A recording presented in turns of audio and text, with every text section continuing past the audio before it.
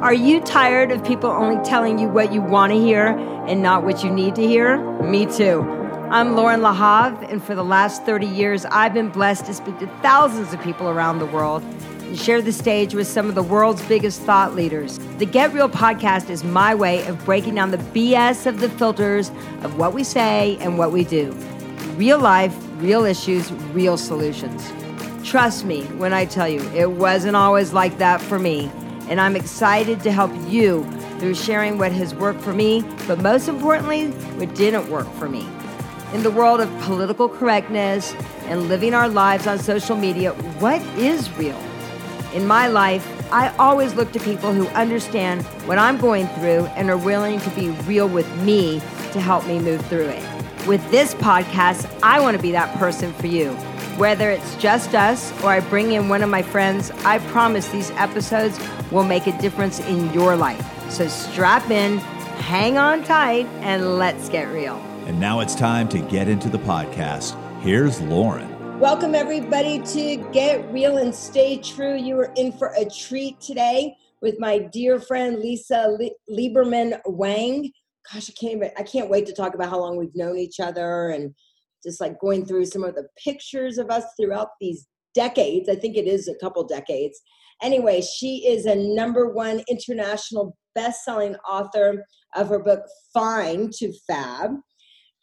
She is a business and life coach. She's a co-creator of neuroscience and neuro-associative programming, NAP. I'm sure she'll go into that a little bit more. She appears regularly on ABC, CBS, NBC, Fox, the CW, TEDx, and recently received the top 25 leading women entrepreneurs.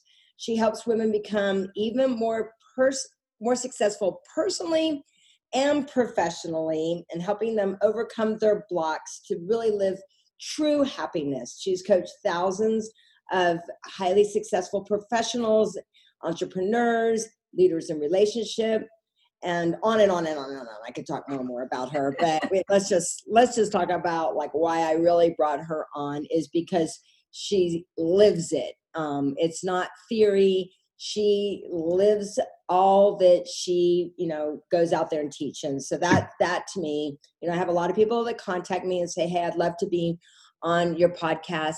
And I say, yes, I'd love to have you. And I go back and I see like, how are they living it? So, but if you watch her on social media, you'll see that she's the real deal as well. So anyway, gosh, you just asked me, what do I want to talk about? I don't know. Let's talk about whatever you want to talk about. I know a big thing that you talk about is overcoming self-sabotage, which I think is a great thing to talk about right now of what's happening in the world. And maybe let's just start there.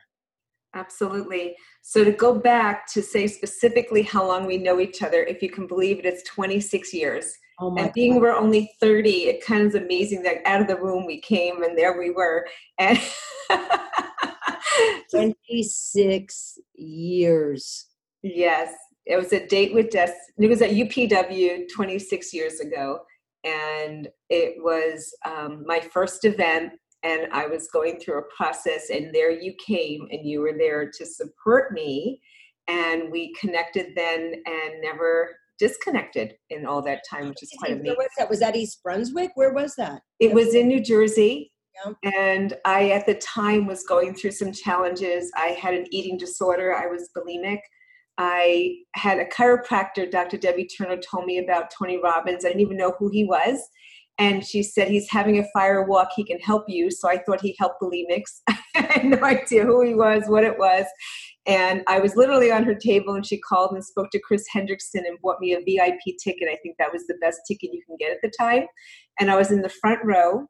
And I remember when we were walking to the fire, I looked at Tony and I said, we were walking side by side. I said, will this help my bulimia? And he just smiled, never answered me, by the way, because I had no idea still what I had signed up for. And we just connected then. And when I was going through a process, you were right there.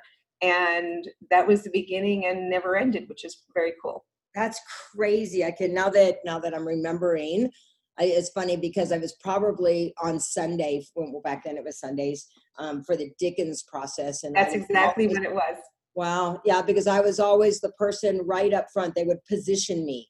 They were always positioned in the room, as a trainer. Everybody gets their positions. Well, back then, I was the one that was right there on the right side for Tony, and just making sure to take care of those people. Yay! Yes, and the reason I know it's 26 years of me being abstinent from hurting myself, and that's how I know how long it is, because that was the beginning of the end of my dis-ease with myself. I call it a dis-ease versus disease, and realizing that I had pretty much been sabotaging myself for 13 years at that point, and in and out of hospitals, and not knowing how to deal with it. And I think today, with what we're dealing with in the world of dis-ease, with whether it's the coronavirus or there's other things we do to ourselves mentally, that we're blowing things up out of proportion, not knowing how to deal with it, and sometimes becoming very unresourceful. And at that time, I was super unresourceful, and I was using food to feel better. And when I had realized that it wasn't working, I totally started studying from everybody I ever heard Tony mention in his books, and traveled around the world and realized there was a better way to do things. And one of the things I did is, when I had wrote the book Find to Fab, it was 7 secrets of a successful woman's journey away from depression, disordered eating, and self-sabotage, because I would never have given myself credit for sabotaging myself. Like, I would have said, no, you don't understand. All these bad things happened to me. There was a reason for this. Like, it wasn't my fault. And the truth is that a lot of this stuff was not necessarily my fault. I was date raped at 16, attacked by an employer at 18, an associate at 19. I can say it wasn't my fault, or I can take some responsibility for maybe not knowing better, making poor decisions, putting myself where I didn't need to be. I don't say I asked for it, but the way I dealt with it wasn't good. And I think that something might have happened to somebody at one point, but then it's not happening again, but yet we continue to punish ourselves for a lifetime. That's self-sabotage. Right. And that's exactly what I was doing. What caused you to say, that's it, something's got to change? I think that, and what do you see when you talk about self-sabotage? I mean, you went through it a little bit about the different ways that, we do self-sabotage. What got you to go, this is it, something's got to change? I think the biggest part was I stopped making it about me. Mm-hmm. I was so focused on poor me, poor me, poor me. You don't understand how bad it is for me, and all the other stuff. And there was a moment in time when, honestly, it was through the Dickens process, when he said, who else are you affecting? And I actually saw my grandma. And my grandma used to say, baby, take care of your mother's daughter. And she said, I was so good at taking care of everybody else, but I wasn't taking care of me. And there was that moment, I could even feel it right now, that was like, I just saw grandma hurting, and I didn't want her to hurt. Like, it was okay for me to hurt, but it wasn't okay for her. And that moment made me say, you know what? This is not just about me. And I kept telling my whole family, in and out of hospital 6 times over 13 years, I'd say, this is my problem. It's not yours. Leave me alone. Never realizing the ramifications and how it was affecting them. Like, my dad was falling asleep behind the wheel coming home. He couldn't fix his daughter. My mother, they were all freaking out with the hospitals, and me trying to kill myself, quite honestly. And they didn't know what to do. And I kept saying, this is not about you, not even realizing how I was affecting others. And when I took myself out of the equation and said, wait, stop the selfish, go to self-love. And how is this affecting not just me, but others? Total wake-up call, and saying, you know what, this is not working anymore. Yeah, I definitely understand that as a parent, understanding that, having to let my kids, help them to understand, help them to see that the perceptual effect of how many people that it does affect. Yes. Right. And so let's talk a little bit about what you've seen over these years and the people that you've helped, of ways that, one, they decided to stop blaming. I don't know. I always go back to blaming, shaming, justifying. Maybe you could talk a little bit about that and how you've seen that show up and how people have turned that around. Well, I use avoiding years of blame, shame in therapy all the time, because I think a lot of people think this story is, let me go to therapy and I'm going to talk about it. But to me, that's just telling the same story over and over again, and having a wound that heals, you pull the scab off and you go out, you roar again, and it doesn't change anything. It's not until we actually change our beliefs. And there's a great example I use around the word belief. The word belief has a 3-letter word in the middle of it. It's lie, right? So beliefs are the lies we tell ourselves, and there's not one belief we can prove. Give you an example. I was told never rely on a man. Well, I would never be married again if that was true because I have an amazing husband, right? But my mother told me that thinking she's going to protect me, right? That was a lie. People were told, what are the beliefs? Money doesn't grow on trees, but yet money does grow on trees because it's made of paper. Like, what are the lies we've been told? And I truly believe that if we're going to believe these lies, we should believe something that's more empowering, going to serve us than what we choose to go over and over again. And when we continue to live in the past versus being present or in the future, Ellen Muth said on a TED Talk, we're pissing on today. So the idea of blame and shame is carrying this stuff as something may have happened to you, but you continuing to hold on to it as now you're doing it. It's not about somebody else anymore. So having to change that whole cycle is important. And the studies have shown that 55% of our beliefs were formed by the time we're 5 years old by well-meaning teachers, preachers, guardians, and parents. And the other 45% of our beliefs were based on that foundation.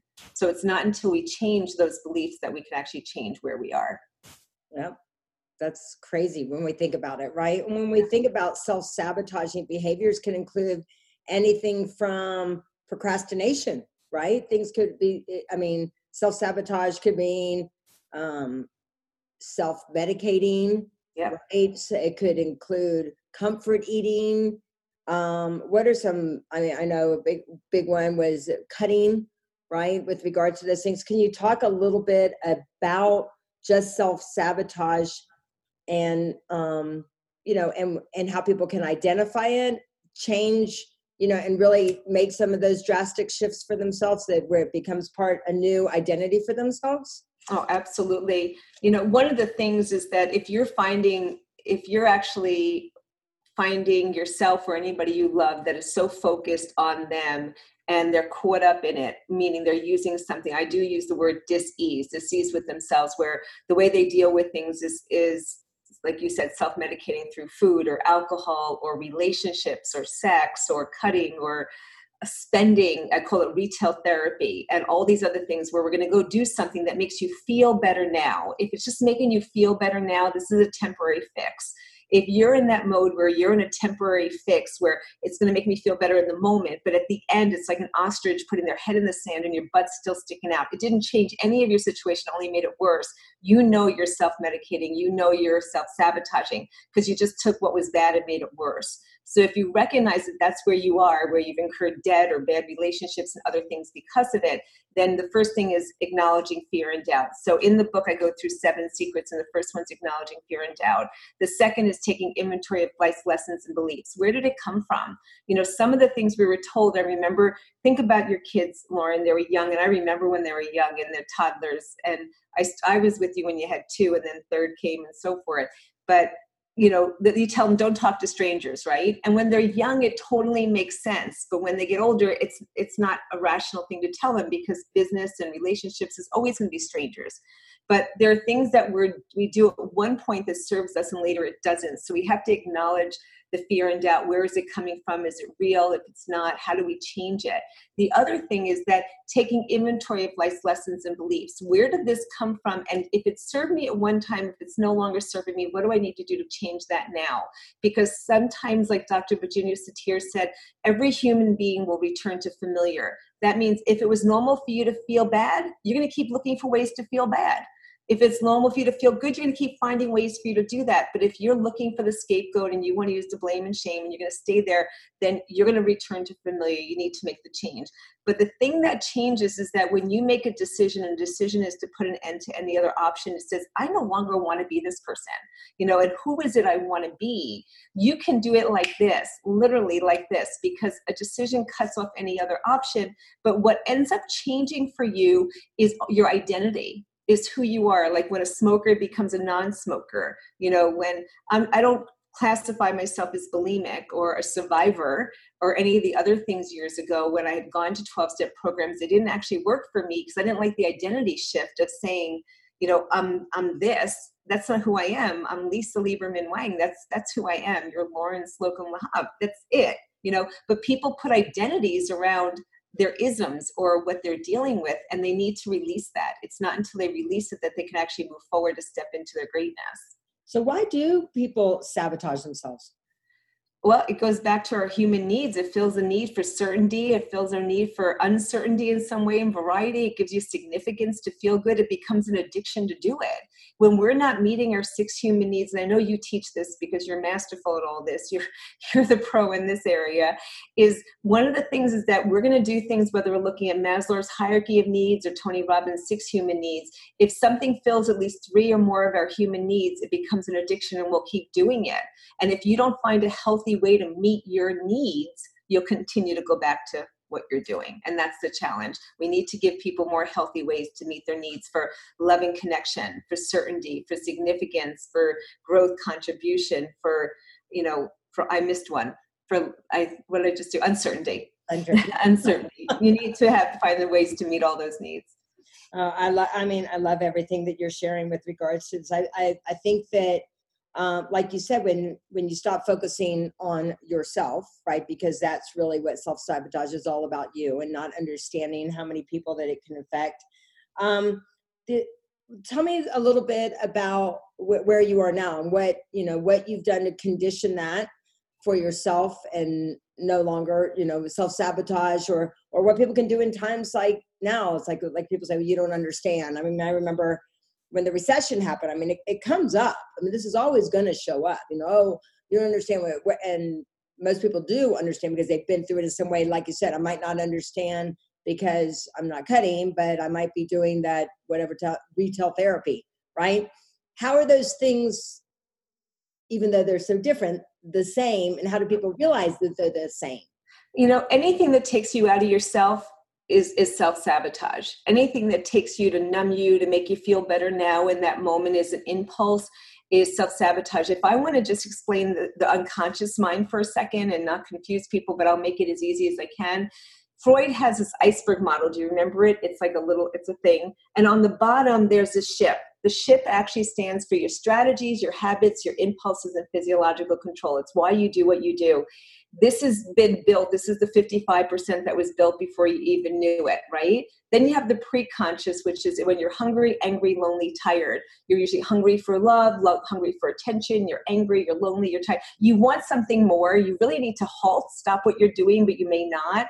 And then your conscious mind is your war. That's your willpower, analytical, and rational thinking. Here's what happens to most people and why they sabotage themselves. Here they are. I'm going to use food as an example, being that used to be my vehicle. It isn't anymore. And you're sitting there and you're hungry, you're angry. You can blame the world. The whole world is coming to an end. Things are bad. Relationship isn't good. Financial situation's bad. Things are bad. I don't care what you use as an excuse. It's whatever you choose to use. And you turn around and you say, things aren't good. And all of a sudden you see a chocolate cake. And you say, well, I know I shouldn't have the cake, but I haven't eaten lunch yet.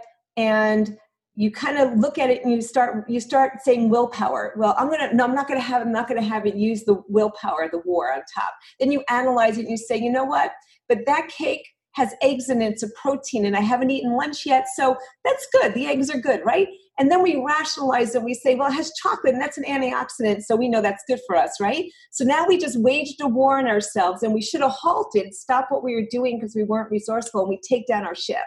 And before we know it, we're in this crazy, vicious cycle and don't understand how we're getting there. It has everything to do with managing our state. And I liken it to our energy triangle, which has to do with everything about our state and how we're holding our body and how we're taking care of ourselves, the language we're using and the questions we're asking ourselves, as well as the focus. So we hear present, in the past, or in the future. It's not until we understand that we need to be in the present, understanding what's going on, finding resourceful ways to go through things, and the questions and things we're saying to ourselves. I ask my clients to say 50 things when they show up at their personal best, what's unique and amazing about them. And I do this every single morning. I've been doing it for decades, and I say it out loud. Yardley believes me now, so he thinks I'm absolutely amazing. I'm like, I'm fabulous, I'm awesome, I'm beautiful, I'm amazing, and he thinks I am too because he hears it every day. But the thing is that if we don't recondition all these positive things, we're going to go back and fall into that old behavior. And that's really what has to happen, is we have to acknowledge we're doing it and then make the decision to change it. So it's really like, uncovering these self-sabotaging triggers is really just going deep and having that self-examination, right? It's kind of like what people maybe did during this coronavirus, putting themselves in, putting them in self-isolation in a way, because you have to clean out those drawers. You have to, maybe go to the attic and get rid of some of those boxes that are covered with dust. Would you say that's a lot about it, is just acknowledging it? Well, number one step I shared is acknowledging fear and doubt. You need to know you're doing it. It's not going to happen. You have to also take ownership of it. If you continue to play the victim, it doesn't change. So Right. We have to own it, and not saying that we caused what happened or anything else. I don't care if you're in a position where you're upset because you're heavy. Well, you know what? Garbage in, garbage stays in. Somebody's contributing to that. I don't care if it's because you say that someone left you. There's still two people in a relationship. I don't care if you're saying about finances.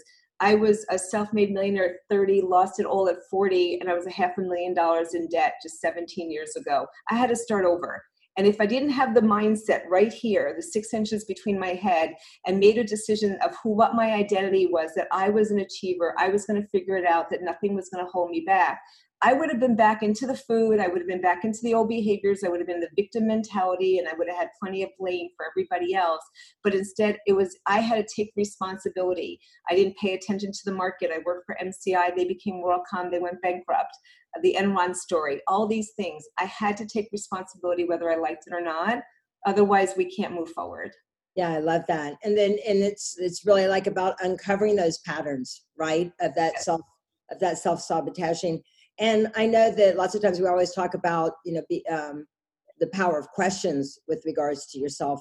And I know personally, a great thing that I've seen, like, especially, I'll just use mine, maybe shopping.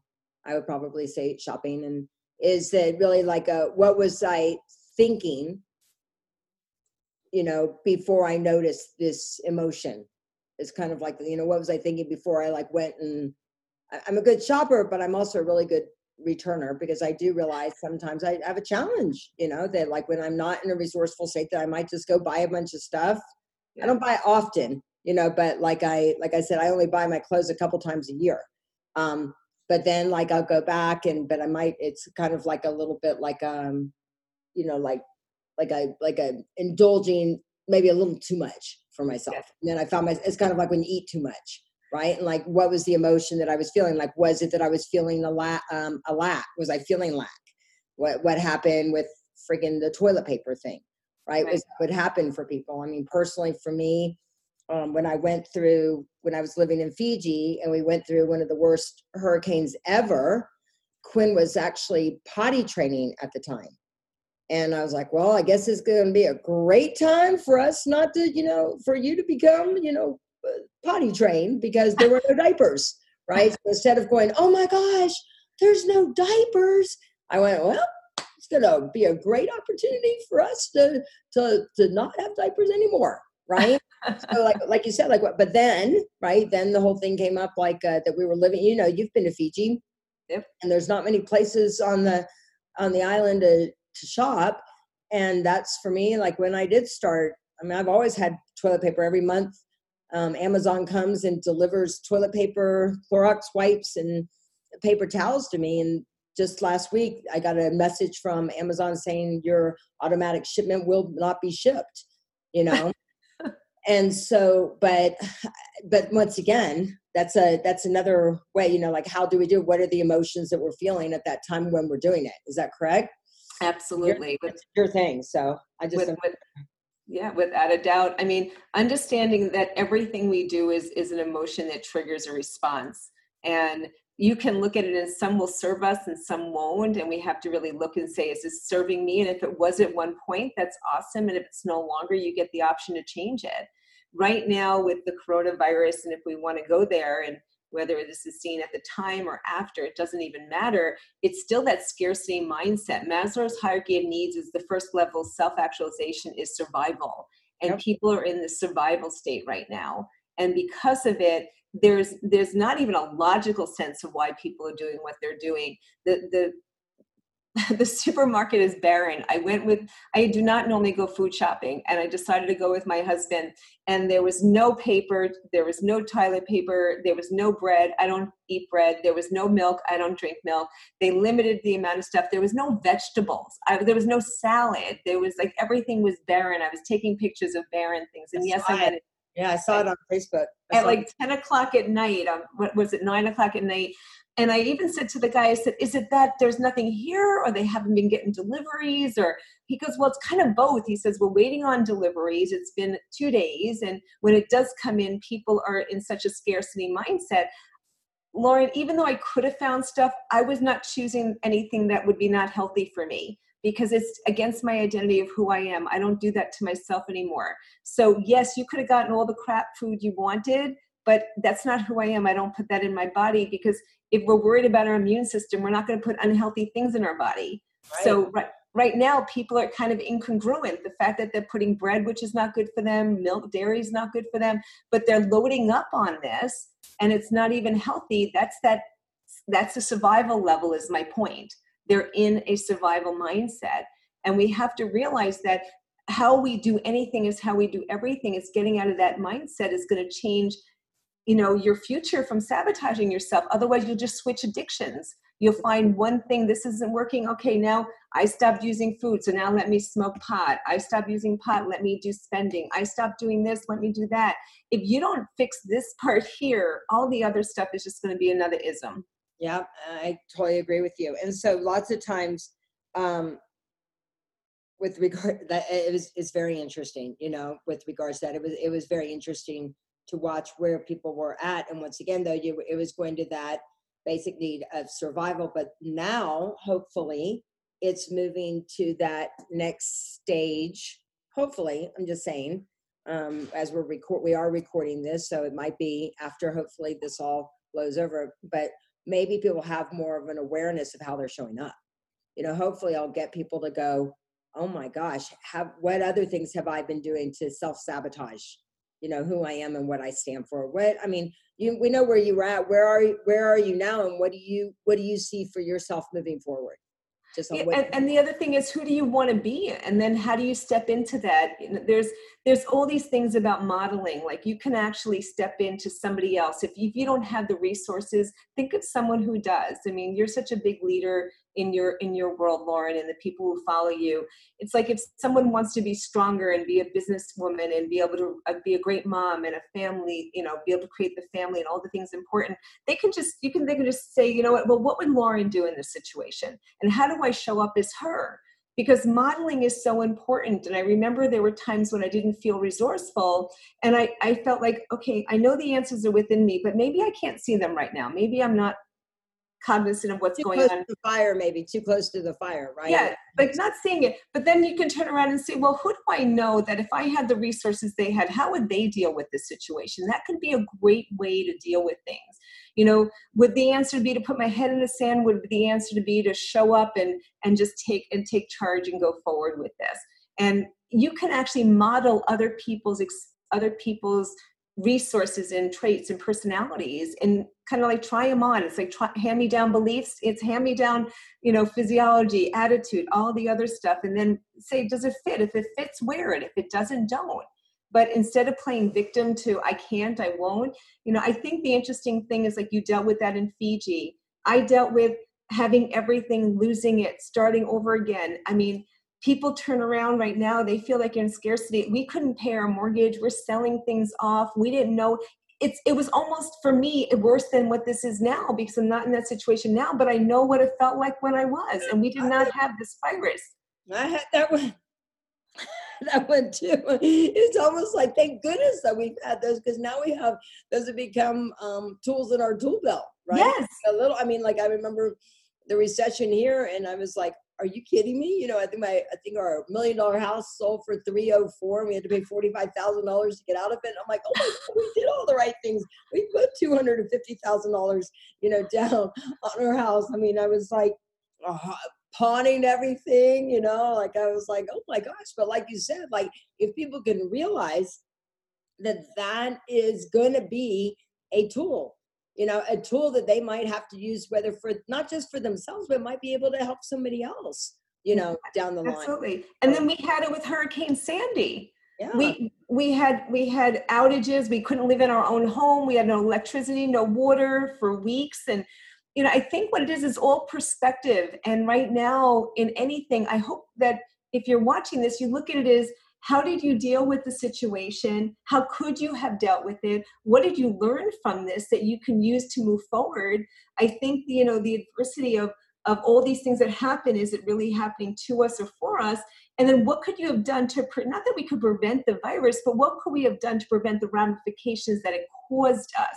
Did we have to be smarter with our money? Did we have to find more resources? Did we have to be prepared, taking better care of our health so we wouldn't worry about that?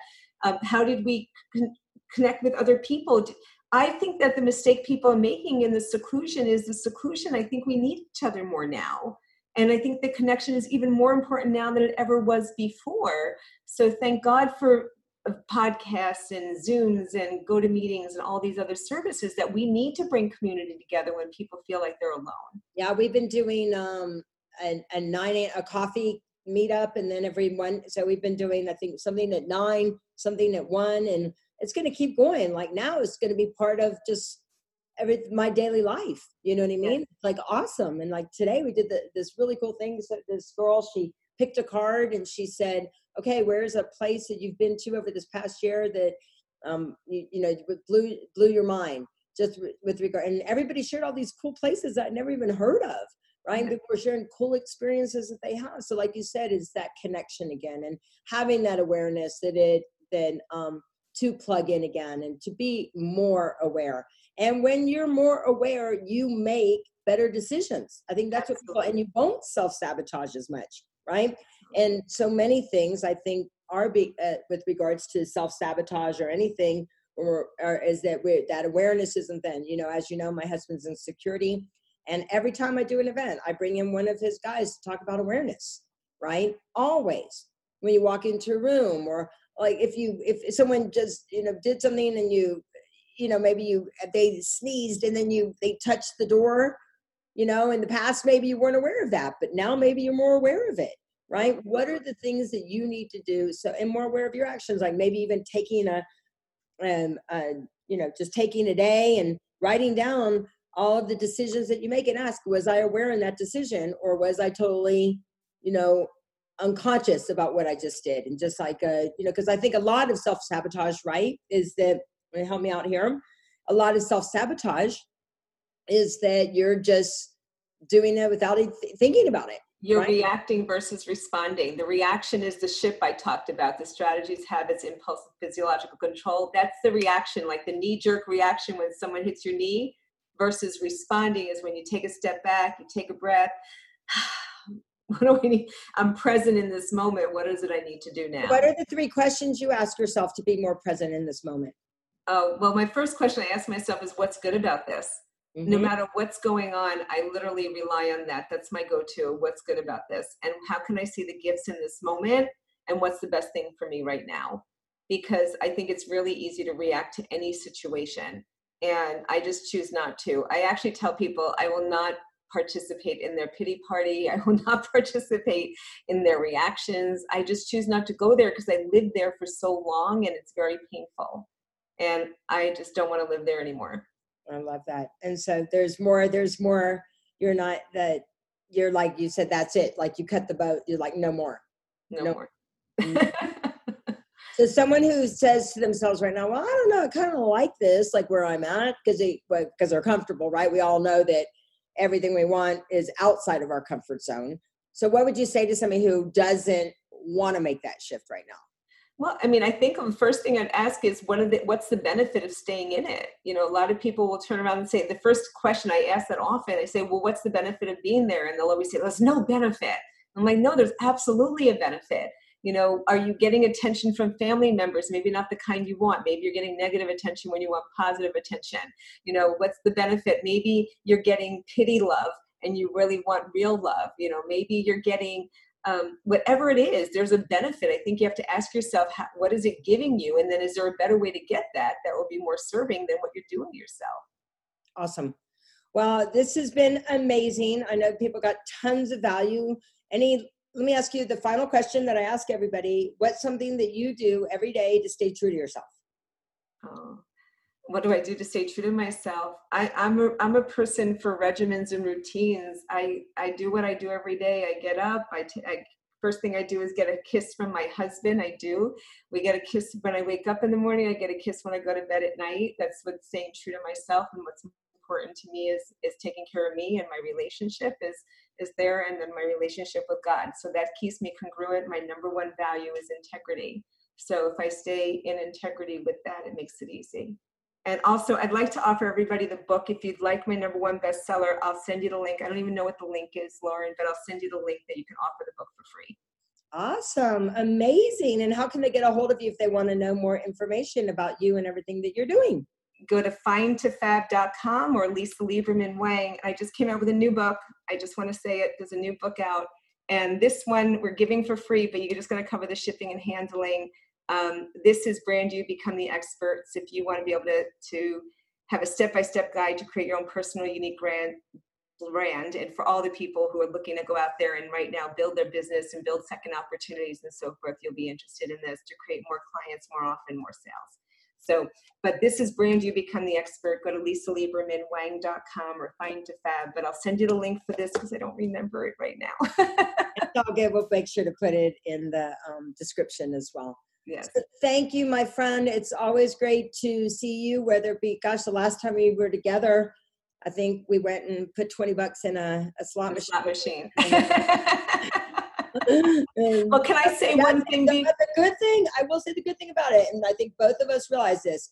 We said we're going to put $20 in, and then we're going to win or not, right? I mean, I'm just saying it without you even I think you were about to say it, and then I said it, and we're like, okay, we're going to walk away, so we know when to walk away, right? What did you want to say about that? That's what I was also going to say is I wanted to give you credit for something, and it was more the fact that I would not be doing today what I'm doing if it wasn't for you. Oh. And I didn't get to say that, and I really do mean that because, and for you listening, I think it's important. Lauren has known me for 26 years, but it was 10 years ago. I'm going to cry. And we were in Egypt, and we were in the Four Seasons in the lobby, and you said to me, "You're supposed to be helping women." And I said, "No, I teach people how to make money." And you told me, "No, you're supposed to be helping women." I don't know where that came from. I never asked you where it came from. And you were implying I was playing small, and I've never played small, as you know.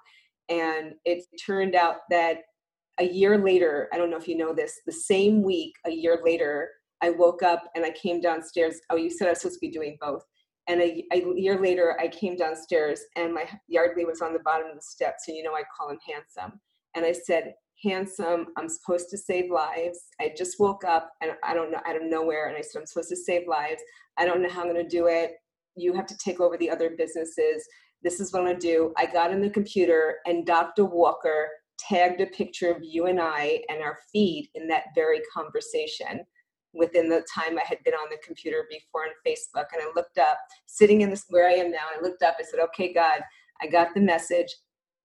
A year to the week of that very conversation. That is crazy. That is crazy. I remember that. I remember we had just gotten off, we were on a bus, and Dr. Walker and I had gotten into a little bit of a discussion, if you would, because I kept talking about how important sleep was. Do you remember that? I don't know if you remember that. And he's like, "No, you don't." I love him. And it was funny. And, he's a pretty congruent man. And I remember he's like, "You don't need sleep. Where's the research?" I'm like, you need at least 8 hours of sleep. You need your body to repair, all of your organs to prepare, that's the most important time.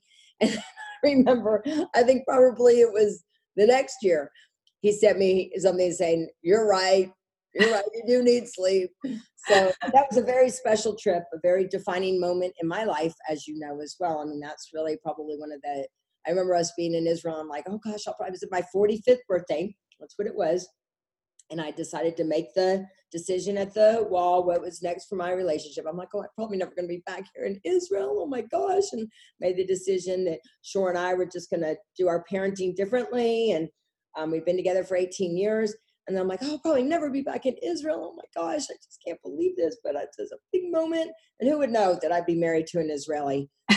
So you just never know, right? It's like Kathy Buckley always says, you want to make God laugh, you tell her your plan. So anyway, wishing you all health and happiness. And thank you, Lisa, for joining us. And I am excited for everybody to share this podcast with their friends. So thanks so much, and get your copy of Find a Fab. Thanks, Lisa. Thank you. Love you.